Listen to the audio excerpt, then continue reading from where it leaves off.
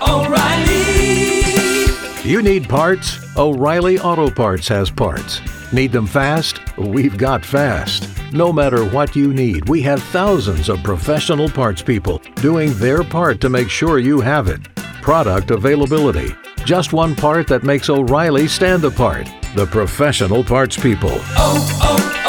O'Reilly Auto Parts.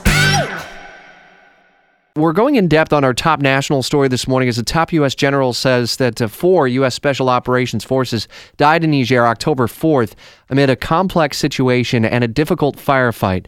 Fox's Rachel Sutherland continuing our team coverage in Washington. You know, Jamie Dupree called this a pretty major change in tone about the ambush earlier this month. It leads many to wonder why this maybe wasn't done a couple of weeks ago to try to get out in front of any potential controversy or at least questions on the story. Well, it is a very good question to be asking, actually. General Joseph Dunford, he's the chairman of the Joint Chiefs of Staff, says that he's still having questions about this firefight there in Niger. And he says that we owe you more information, and we owe the families of the fallen more information.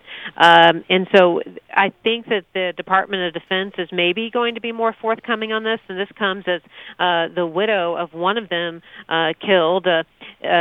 She spoke to ABC's Good Morning America and expressed concerns, too. She said the military wouldn't let her see her husband's body. Maybe that's not completely unusual because the state of the remains, but she also says they weren't answering her questions at all about what happened.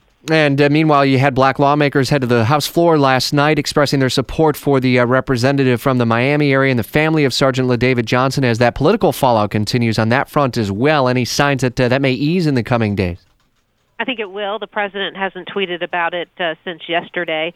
And Maisha Johnson, she's going to be preoccupied. She's pregnant. She's going to be having a child. She did speak out about the president's call. She did not feel consoled by it.